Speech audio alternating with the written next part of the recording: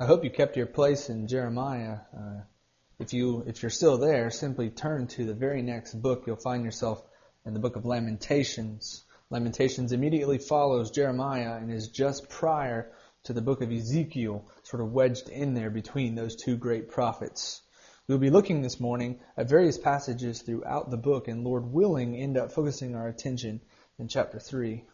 It's been about a month now since a small group of us here went down to Lakeshore, Mississippi to help with rebuilding efforts. I knew prior to going that nearly every home in the area had been destroyed or severely damaged. I had expected, I think, to be somewhat overwhelmed by a sense of destruction, emotionally struck by the devastation. However, as we drove into the Lakeshore area, I was surprised by how few heaps of rubble or debris that I saw. It had been about 20 months ago now since the storm had come through, and things had pretty well been cleaned up by this time. What I saw were overgrown fields, many of them simply with a concrete slab sitting amongst the weeds, the only remains of what used to be someone's house. I believe it was Jeff, who was riding with me, and I remember commenting to him that it was impossible for me to even begin to grasp the extent of the devastation because I had absolutely nothing to compare it to. I wasn't able to adequately process the destruction without having seen the before. Now, I didn't, but if I had stopped the car, gotten out, walked across one of those fields and stood on the ruins of one of those concrete slabs, there would have probably been little, if any, emotional response. Whatever happened there had not personally affected me. Now, I would imagine, though, that if the man who once lived in that house and also lost his entire family in the storm, if he stood on that same spot and reflected, his response would have been altogether different, because he could have recalled to you what life used to be like. He could have described the house to you. He could have pointed out where the front door used to be. He could have told you where his little girl had just learned how to crawl, or where his wife used to sit in the chair every evening and read a book, or where he and his son would throw the football in the backyard. But now all of that was gone. All that's left is a concrete slab. Now that's hypothetical, but it's not an uncommon story, and it gets my point across. You see the difference. Whereas I could have stood there without any emotional response, that man probably could not. It's very likely that he would weep. I would. Because for him, standing there would bring up memories of what life used to be like. It would trigger his emotions. That man has known loss. He knows what once was and is no more. And that sense of loss would grieve him. You see what I'm getting at? The feeling of loss, the feeling of suffering. Those are devastating feelings. And God's great mercy, owing absolutely nothing to me, I have personally faced very little loss up to this point in my life. And so it almost seems hypocritical of me to speak to this passage this morning. But part of what I think has driven me to this passage, although I have personally been spared from much heartache, God has very often brought me into contact with someone who has faced tremendous loss of one form or another. And it is always difficult to know how to respond. I have dear loved ones who suffer more every day than I have known in all my life. And many of you know what it is to face loss as well. You know what it is to lose a loved one who was very dear to you. You know what it is to have lost your possessions in a fire or valuables in a theft. Some of you have known the loss of stability when you found out you no longer had a job. Some of you have faced or still do face loss of strength or mobility or health, because of sickness or injury. Or if you haven't experienced these yourself, you have loved ones who struggle, and you know what it is to suffer alongside them. Or I dare say that some of you, perhaps even myself, will very soon, if not within the next few hours, days, weeks, months, or years, face tremendous loss ourselves. And that's not being cynical. It's being realistic, because we live in a fallen and a broken world. And suffering and loss are realities that we all face. This was the reality that the writer of Lamentations dealt with. And I believe that this book contains a message that is very relevant to us. Because regardless of place or time in history, we can all relate to a sense of loss or suffering. Some, obviously much more than others, but all of us in some degree. From our vantage point, loss, suffering, grief, hardship, you pick the word, all of these tend to lead us to ask difficult questions. We can try to suppress our feelings or forget about it all, but our mind will eventually lead us to the inevitable. So we ask ourselves, or we ask others, or we simply cry out to God, why has this happened? Could I have done anything about it to prevent it? Or now that it has happened, and the pages cannot be turned back, how am I to go on living? Or will life ever seem normal again? How we answer those types of questions, the response we come up with, the conclusion we end on, these will, in some sense, largely determine our ability to pick up the pieces and move on. These 5 chapters in Lamentations are in reality 5 poems. To be specific, they are laments or funeral dirges. They are poetic descriptions and responses to loss and grief, to severe devastation and suffering. Many people think that Jeremiah is the poet who penned these verses, but no author is named in the text. If you're familiar with Jeremiah, with his works, you will likely see much similarity. But whether it was Jeremiah or whether it was someone else, one thing is for certain. The poet himself had been personally involved in the loss. And like the man in my story earlier who stood on the ruins of his own house, the poet of Lamentations had experienced loss firsthand. And so he writes in chapter 3, verse 1, I am the man who has seen affliction. The heart of my message this morning will take us to chapter 3. And the reason I've chosen to focus there is because both in content and structure, that is where the book leads us. Content-wise, that's where resolution is found. And in regard to structure, you'll notice that chapters 1, 2, 4, and 5 all have 22 verses. Chapters 1, 2, and 4 are acrostics, each beginning with a different letter of the Hebrew alphabet. Chapter 5 isn't an acrostic, but it still has 22 verses. And yet, when you turn to chapter 3, it has 66 verses.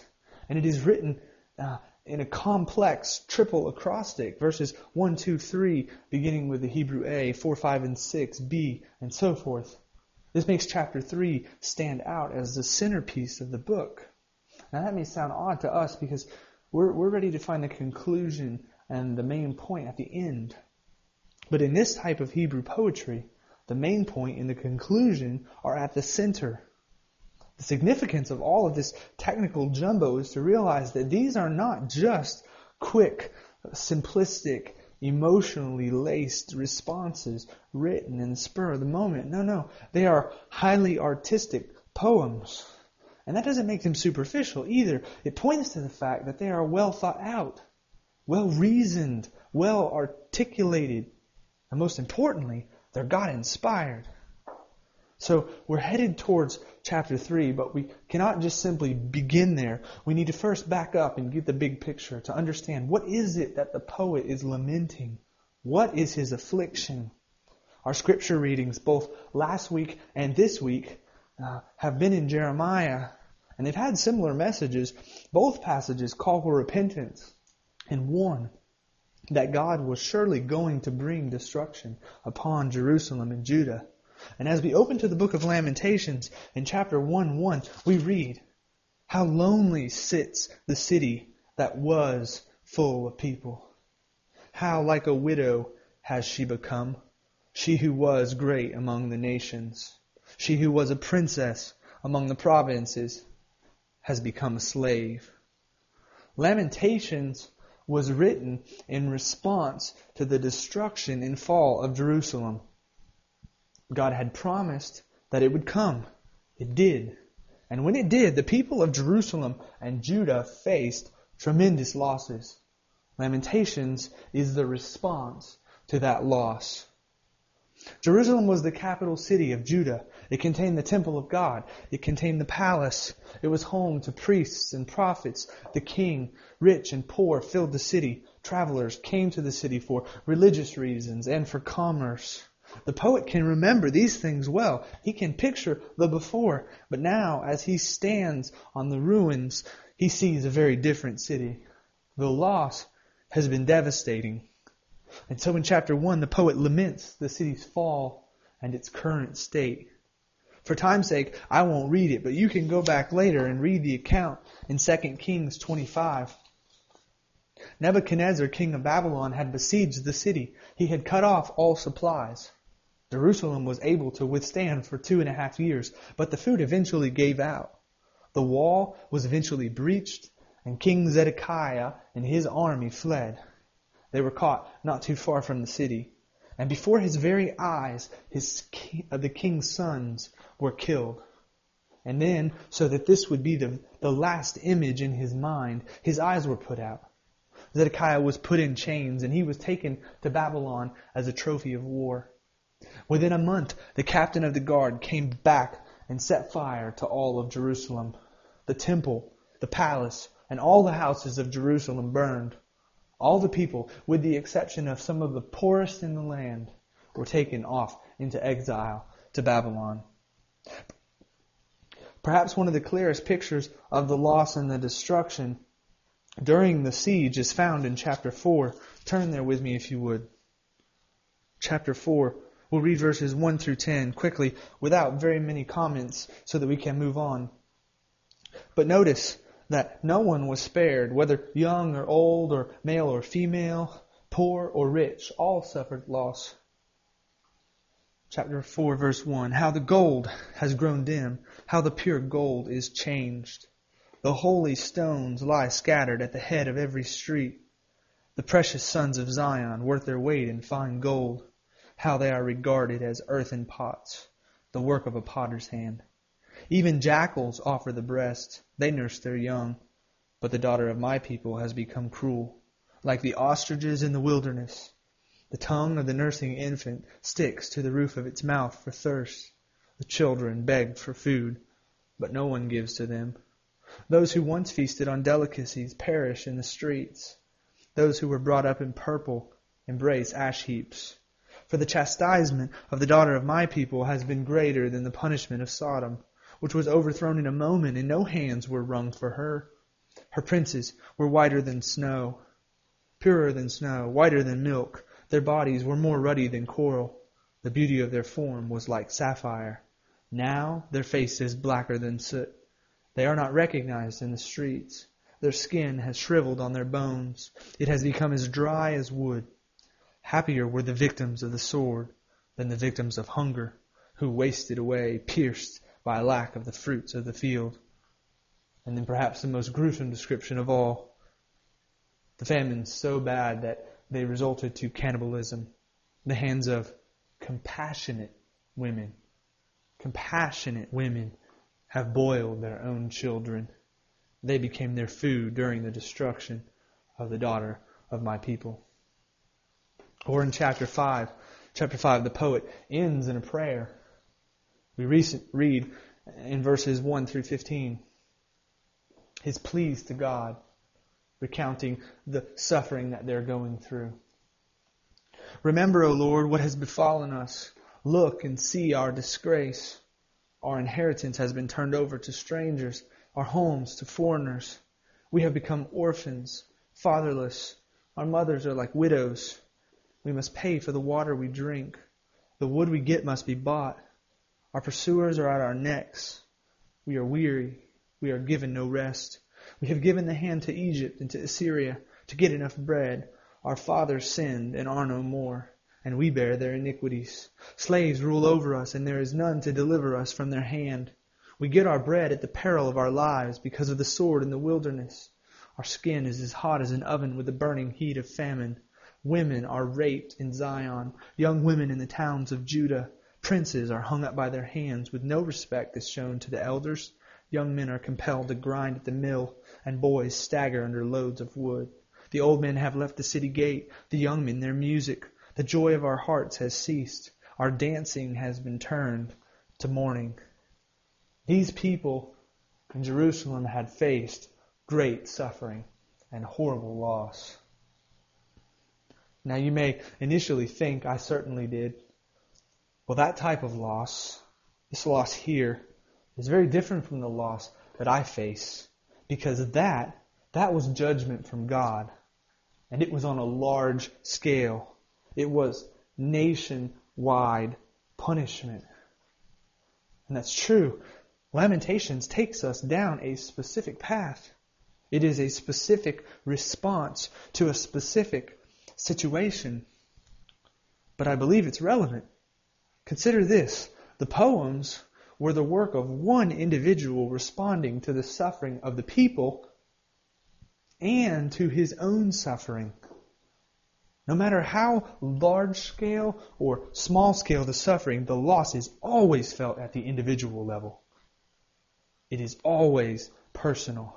So whether we're talking about your personal struggle over a miscarriage or a loss of a job, or the suffering of thousands in Mississippi and Louisiana because of a hurricane, the loss is always felt by individuals, and it must be dealt with on an individual basis. Lamentations gives hope for the individual. And so I would argue that its message is relevant. And as to the fact that suffering in Lamentations was because of sin, and your suffering is undeserved, how do you know that? What if God has let you suffer to show you that you do not have it all together? That there is sin that you need to repent of? Or perhaps you have set your hope and your trust in your possessions, or your job, or your own health, or your own strength, your spouse, or your children, instead of trusting God. And God has, for that reason, removed one of these idols and let you suffer immensely as a result. Would not your trusting in other things have been sin? Or would we, at any time for that matter, be justified telling God that our loss or suffering is not deserved when we daily sin against His majesty? Now hear me. That's not to say that all loss is punishment for a specific sin. The book of Job shatters that notion. God calls Job upright and still allows him to suffer greatly, which makes us realize up front that there may be hundreds of reasons why God allows suffering to happen, and any attempt on our part, or anyone else for that matter, to offer a single explanation as to why suffering is happening would probably earn a quick rebuke from God. Much like Job's 3 friends were rebuked when they tried to tell Job that his horrible sin or suffering had been the result of a horrible sin in his life. They were wrong. We also should probably be very, very hesitant to point the finger. My point again is that Lamentations is relevant to all of us because we all are sinners too. God's Word is living and active, and this book, as much as any other, speaks to us as well. So my ambition this morning as we open up chapter 3, and I know that was a long introduction, we'll move into the text now. My ambition is to show you how the writer of Lamentations responds. After he asks the questions, where does he end up? And the short answer is that Lamentations drives us to God. In an authentic wrestling with grief, it points us to see all of life, the good and the bad, in light of God. And to see God as both just and righteous in His punishment of sin. And to see Him as faithful and loving and compassionate toward His people who trust and seek Him. This is the only solution that will provide any degree of lasting hope or understanding as we all struggle to deal with loss. So let's consider the poet's response and seek to draw out principles for our own lives. Turn with me to chapter 3 and notice, first of all, that we must recognize God's sovereignty in our circumstances. And what I mean by sovereignty is to say that by sovereign, I mean that God is controlling and even causing these things to happen, even loss and sorrow. The poet recognizes this, that what he has experienced and what the people have experienced has been God's doing. These hardships and losses had come about because God had caused and enabled them to come about. Listen to the way he describes it in verses 1 through 16. I am the man who has seen affliction under the rod of His wrath. He has driven me and brought me into darkness without any light. Surely against me He turns His hand again and again the whole day long. He has made my flesh and my skin waste away. He has broken my bones. He has besieged and enveloped me with bitterness and tribulation. He has made me dwell in darkness like the dead of long ago. He has walled me about so that I cannot escape. He has made my chains heavy. Though I call and cry for help, He shuts out my prayer. He has blocked my ways with blocks of stones. He has made my paths crooked. He is a bear lying in wait for me, a lion in hiding. He turned aside my steps and tore me to pieces. He has made me desolate. He bent His bow and set me as a target for His arrow. He drove into my kidneys the arrows of His quiver. I have become the laughingstock of all peoples, the object of all their taunts all day long. He has filled me with bitterness. He has sated me with the wormwood. He has made my teeth grind on gravel. He has made me cower in ashes. There are many people who are not comfortable talking about God causing suffering. And though it's hard to understand, it is the undeniable fact that we are driven to as we read Lamentations. It was God who brought the Babylonian army into Jerusalem. Granted, it was also at the same time the willful, sinful acts of the Babylonians as they brought devastation upon the city. But it was also at the same time God's doing. Some wish to rescue God from this kind of talk because they're okay talking about God controlling good things, bringing good providences into our lives, but they don't want to attribute to Him any type of human suffering or hardship. So they say to you, in your suffering, God had no part in this. But they forfeit any hope, because what they inevitably end up with is a God who is not really in control at all. He is nothing more than an innocent bystander watching Satan mercilessly trample His dear world. But the Bible shatters that notion time and time again, because God controls all things, good or evil. Look at verses 37 and 38. Chapter 3, 37 and 38. Who has spoken and it came to pass, unless the Lord has commanded it? Is it not from the mouth of the Most High that good and bad come? This is the conclusion he comes to. If it has happened, it's because God has commanded it to happen. And because God decrees them both good and bad. Or speaking specifically of the destruction that has come upon Jerusalem, look back in chapter 2, verse 8. There we read that the Lord determined to lay in ruins the wall of the daughter of Zion. He stretched out the measuring line. He did not restrain His hand from destroying. He caused rampart and wall to lament. They languished together. We get the description here of God stretching out a measuring line as if with the same precision He had stretched out the measuring tape and made markings to build something. With that sort of precision, He has determined to lay in ruins the wall of the daughter of Zion. Or in verse 17 of chapter 2, again, the Lord has done what He purposed. He has carried out His word, which He commanded long ago. He has thrown down without pity. He has made the enemy rejoice over you and exalted the might of your foes. God has purposed and determined to destroy Jerusalem, and He did it. Job comes to the same conclusion in the book of Job, chapter 2, verse 10. Just after losing all his possessions and finding out that his 10 children were all dead and being struck himself with boils from head to toe, his wife tells him to curse God and die. But his response to her is this: shall we receive good from God, and shall we not receive evil? Well, perhaps Job was wrong. No, because in the very next verse we read that in all of this, Job did not sin with his lips. He spoke the truth. The undeniable, yet often difficult truth is that God controls and causes both the good and the bad. And here in Lamentations, the poet recognizes that right up front. Beloved, in our own suffering and loss, we must recognize this too. But beware, because sometimes in our discussions about God's sovereignty and the problem of suffering, we're tempted to run to false conclusions. So I have 2 warnings to share. And you'll notice that back in chapter 3, the poet doesn't fall into either of these errors.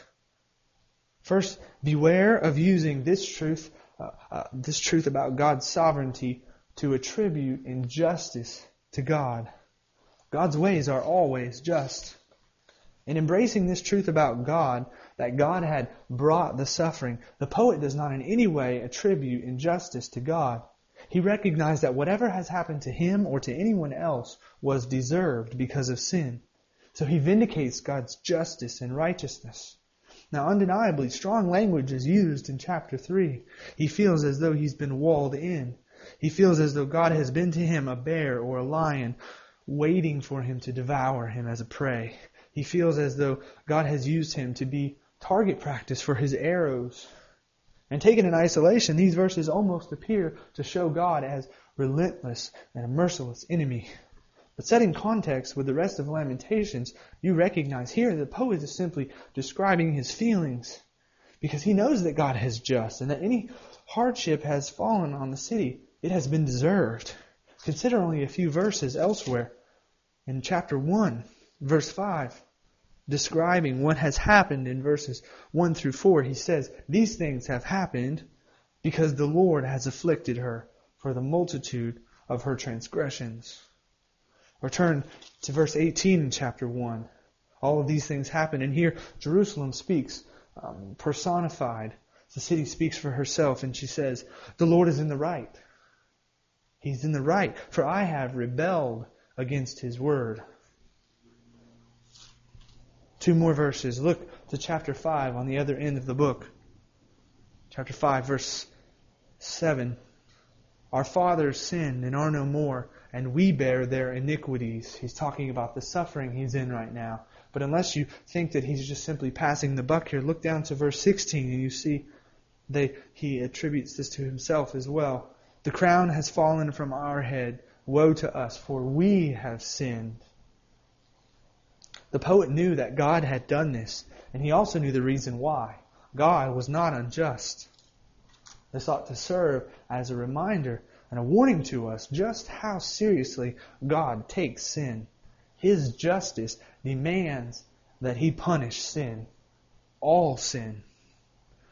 The other word of warning is to beware of using this truth about God's sovereignty as a crutch for embracing a fatalistic or cold-hearted view of life. Expressions of grief are not wrong. Sometimes those of us who embrace the doctrine of God's sovereignty look at loss or a situation, whether in their own life or in the lives of someone else, and then coldly, stoically, without any emotion at all, sit back and say, "I guess that's just the way it is. Deal with it." And I think there's a degree of truth to that, of course, because it shows submission.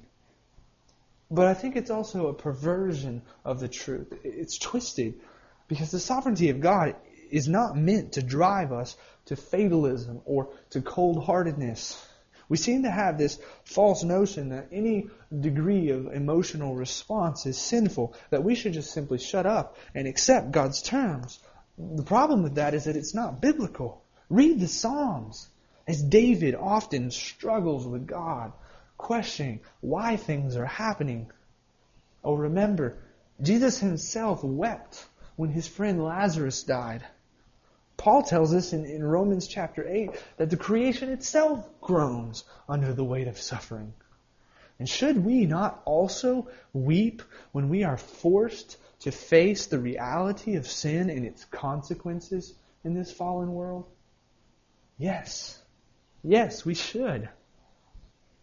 Or look here in the book of Lamentations, because the poet does not coldly embrace these things. I mean, yes, he recognizes that it has come from God, but also God has given him emotions, and when he faced or witnessed loss, it grieved him. Look in chapter 3 at verse 49. My eyes will flow without ceasing and without respite until the Lord from heaven looks down and sees. My eyes cause me grief at the fate of all the daughters of my city.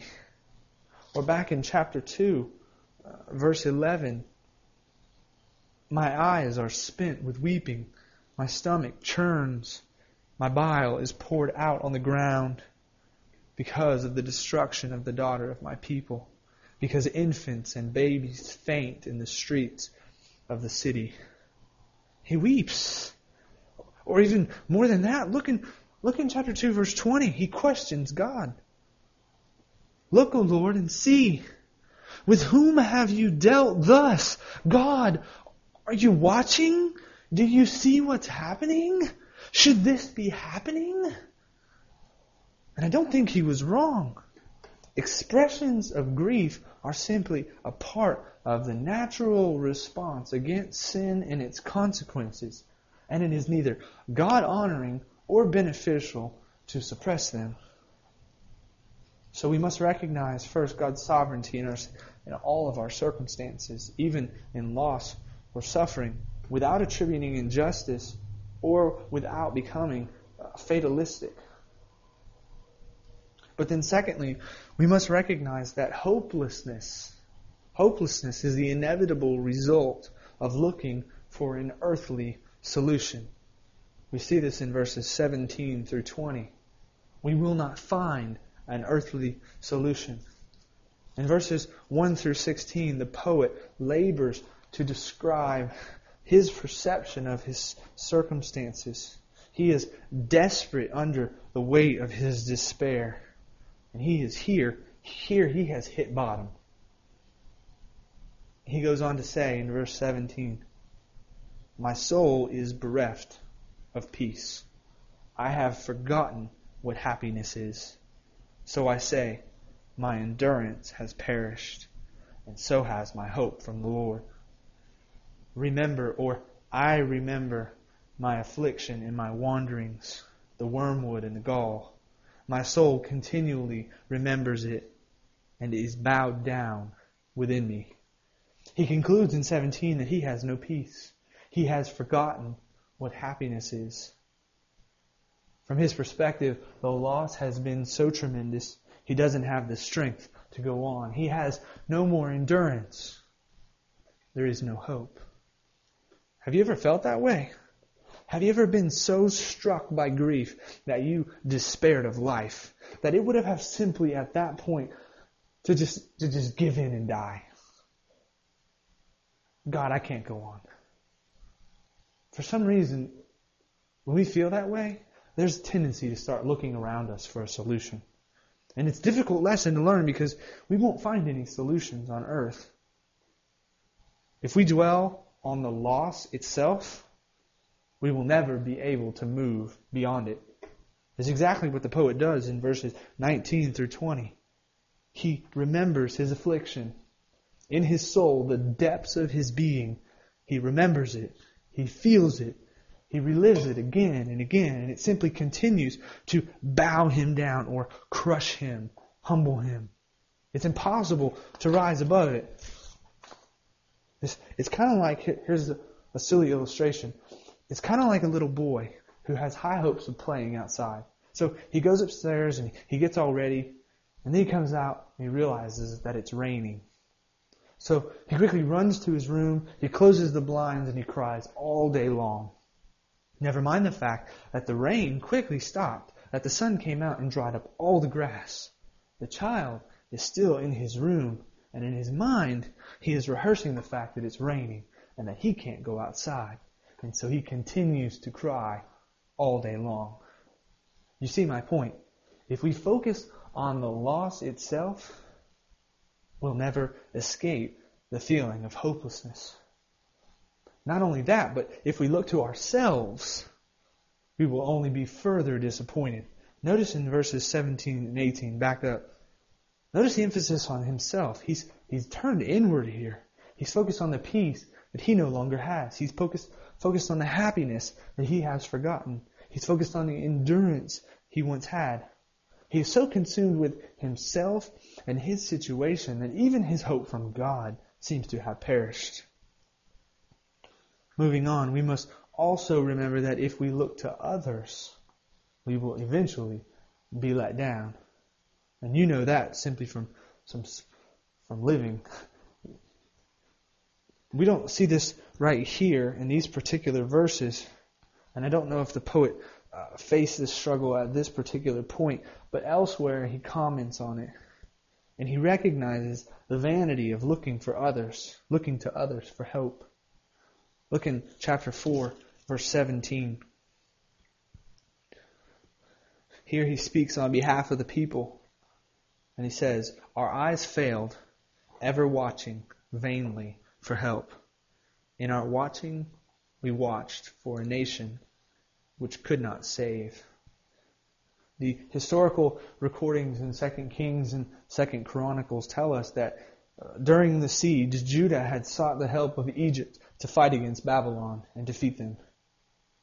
But Egypt let them down.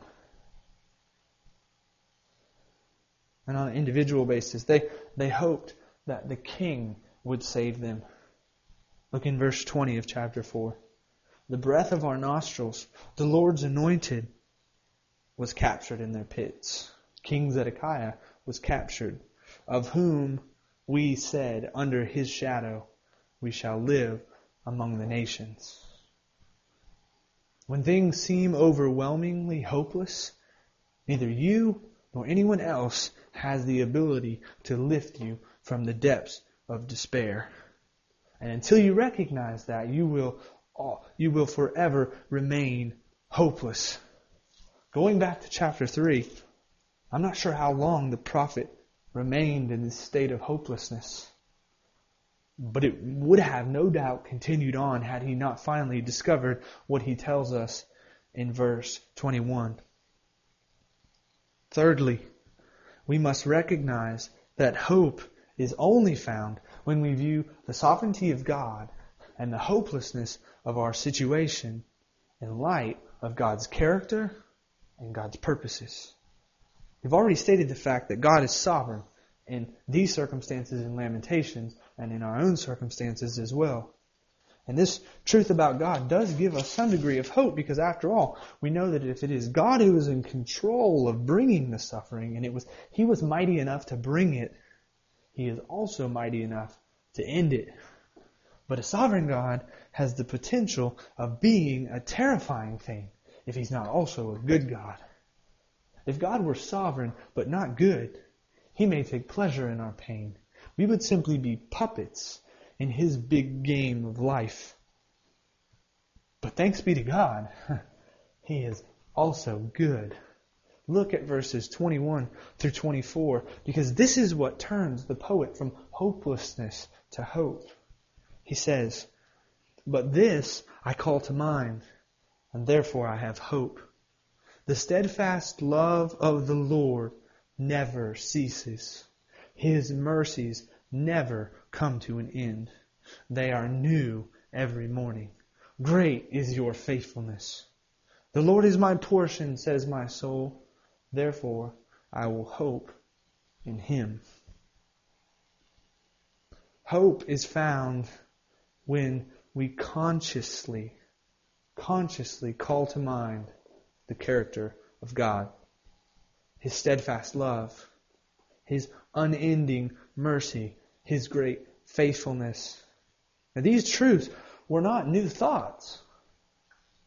It was something that he had known mentally and forgotten, because in verse 21 he says he recalls these to mind. He remembers these.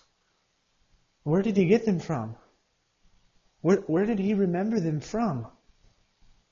This statement here is very reminiscent of what God had revealed about Himself in Exodus chapter 34, verse 6. There, after having given the law to Moses, we read, "The Lord passed before him and proclaimed, the Lord, a God merciful and gracious, slow to anger and abounding in steadfast love and faithfulness." And here's an important application, because the poet calls to mind the Scriptures. He falls back on God's Word for hope because of what they reveal to him about God. This is why it is so very important for us to have a solid grasp of the truths of Scriptures. In the depths of despair, these are the lifesavers that keep us floating. For the poet and others who had survived the fall of Jerusalem, their greatest perceived loss was that God had altogether rejected His people. That's how the book ends, in a prayer. He says, "Restore us to yourself, O Lord, unless you have utterly rejected us, and you remain exceedingly angry with us." From their perspective, God was no longer approachable. The temple and every other prescribed access to Him were gone. They recognized their sinfulness, but there was no priest to make sacrifices. There was no altar. There was no king, no more throne of David. It seemed that God had revoked His promise that David's throne would never cease. God had given them the land as an inheritance, and now that too had been stripped. It seemed as though they had absolutely nothing left. But here the poet comes to the amazing conclusion that although everything around him had changed and was uncertain, God Himself had not changed. When God gave the land, the promises, the kingdom, the temple, He was at that time loving, merciful, and faithful. And despite the fact that all of those things were now gone, and God had justly punished the people, God Himself was still loving, merciful, and faithful. He recalls God. And not only does he recall these wonderful truths of God's character, he takes them to their inevitable conclusion. Because if God is loving and merciful and faithful, then His purposes are likewise loving, merciful, and faithful. And so we see, secondly, that we should remember that God's purposes are based upon His character. They also are loving, merciful, and faithful. And this is where the rubber hits the road. Because, beloved, when you are in the grips of despair, it is then that you must consciously remember that God, in His steadfast love and His endless mercy and His great faithfulness, intends good for you. He intends good for you. God always has good purposes for the believer. He does not intend for your pain to last forever. Look at verses 31 through 33. "For the Lord will not cast off forever, but though He cause grief, He will have compassion according to the abundance of His steadfast love. For He does not willingly afflict or grieve the children of men." Grief will not last forever. God promises compassion in the end. The timing is not definite, but in the end, compassion will come. And in all of this, no matter how long it lasts, God has a purpose. I think that's what it means in verse 33 when it says that He does not willingly afflict or grieve the children of men. That is, He isn't arbitrary. He isn't being capricious in it. He has a purpose in it, in all things. Even brings evil and uses evil for His good purposes. But notice, I said that God always has good purposes for the believer. Verse 31 follows up the thought in verse 25. And go back to 25 because there's an important qualification to see there. These precious promises are only for the believer. Verse 25, the Lord is good to those who wait for Him, to the soul who seeks Him. These are descriptions of a believer. Do these thoughts remind you of any other verse? Turn with me, if you would, in closing here, to Romans chapter 8. Romans chapter 8 in the New Testament, verse 28, so that I can show you that this is not just an isolated promise. Because here, in a passage that also speaks about suffering, the Apostle Paul comes to the same conclusion. We often quote 8:28. It says, "And we know that for those who love God, all things work together for good, for those who are called according to His purpose." They are working out for our good, but again, the promise is limited to those who seek God or love God. The problem is that no one naturally seeks or loves God. And so we, just like Jerusalem, justly deserve God's punishment. But here is the greatest hope of all. Because in God's great and mysterious purposes for the Christian, God's love and God's mercy that we have just been speaking about have satisfied God's justice for sin on their behalf. Beloved, if in your grief you ever begin to doubt God's purposes in your life, look to the cross as a reminder of His love and mercy. For there, Christ bore your punishment. Because you realize, beloved, that your greatest need, no matter how horrific your pain and grief, your greatest need above all else is not relief. It's forgiveness. And for the Christian, God has forgiven you. Christ, in His death, burial, and resurrection, has paid the price for your sin. He has taken your wrath. The mercy and the love of God has satisfied the just wrath of God on your behalf. And you embrace the promise such as that in Romans 8:32, which says that He who did not spare His own Son, but gave Him up for us all, how will He not also with Him graciously give us all things? But for the unbeliever who rejects Christ, he has rejected everything else too. For the unbeliever plagued with suffering and loss, there is no hope. Only a fearful expectation of the judgment to come, because the just wrath of God is hanging over their head. They will simply pass from suffering and agony in this life to suffering and agony infinitely worse in eternity. Isaiah 48:22 is clear. There is no peace for the wicked. But that's not to say that just because a person is a Christian, they will no longer suffer. Not at all. Christians suffer just the same. But the believer has hope. Just like in Lamentations, the believer has hope that the suffering will one day end. And if God so chooses that it should even remain until death, it will at least end there. And in heaven, there will be no more sorrow or pain.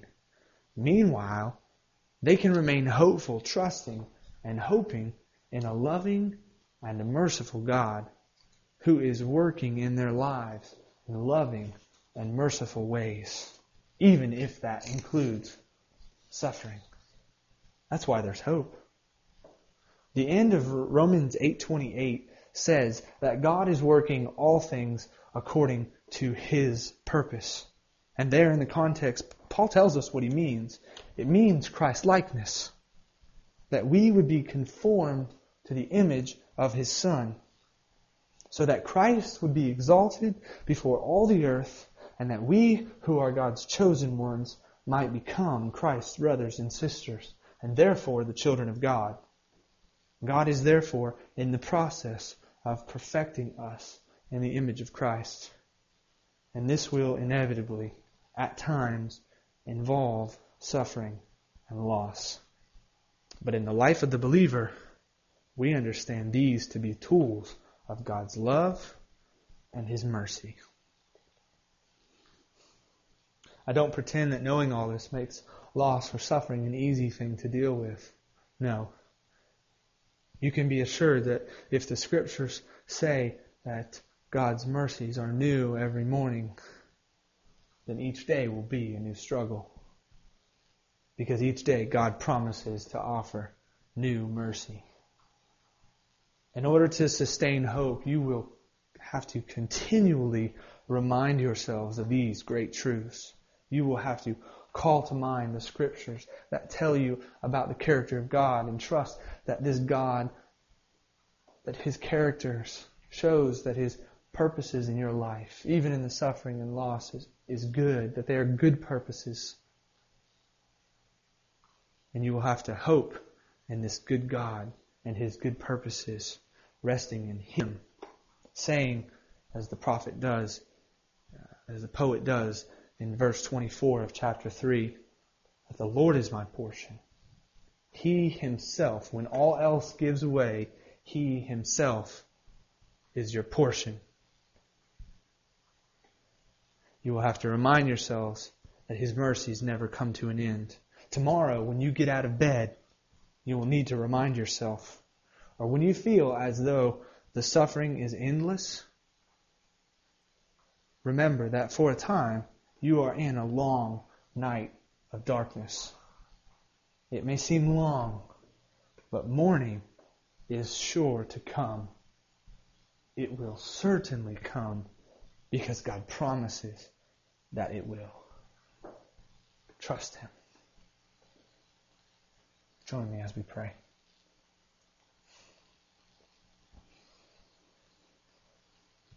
Almighty God, You are a good God, loving and merciful and faithful.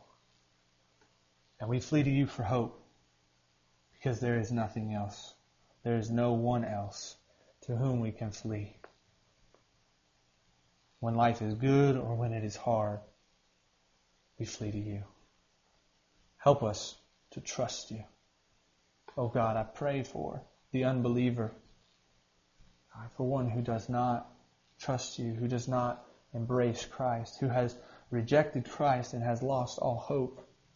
God, I pray that You would draw them to Yourself, that they would see and embrace Your mercy for what it is, for their sin.